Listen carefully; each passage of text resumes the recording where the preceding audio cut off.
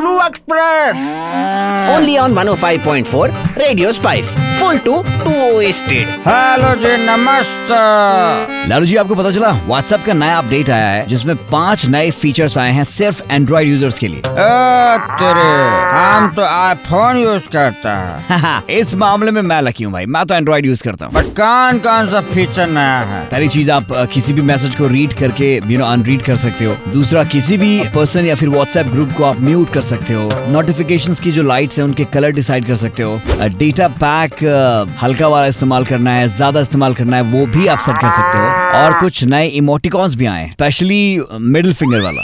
हमको इस इमोटिकॉन का बहुत जरूरत है। बहुत लोग हैं जो लालू के पीछे पड़ा है। अब बोल नहीं सकता तो कम से कम इमोटिकॉन भेज के खुश हो जाएगा। वैसे ही व्हाट्सएप ने सब लड़का लोग को खराब कर दिया है। जब देखो तब घुसा रहता है मोबाइल में। हम अपना बेटा को बुलाए, तू मोबाइल में घुसा रहता है 24 घंटे। तो वो हमको बोलता है, पापा जी आप नहीं समझोगे, इसे कहते हैं प्यार। और ये प्यार एकदम वायरस की तरह है। तो हम भी बोल दिया, छोकरा अगर तेरा प्यार वायरस है तो हमारी चप्पल एंटीवायरस है, समझा? LaLu Express.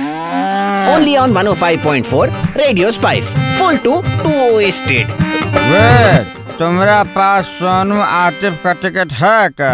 Lalu ji please बस कीजिए। लगता है मुझे आपको भी ना वो इमोटिकॉन दिखाना पड़ेगा व्हाट्सएप वाला। आप तो खरीद लो यार www.ticketmaster.in पे जाके। अबे जुगाड़ का बात ही कुछ और है।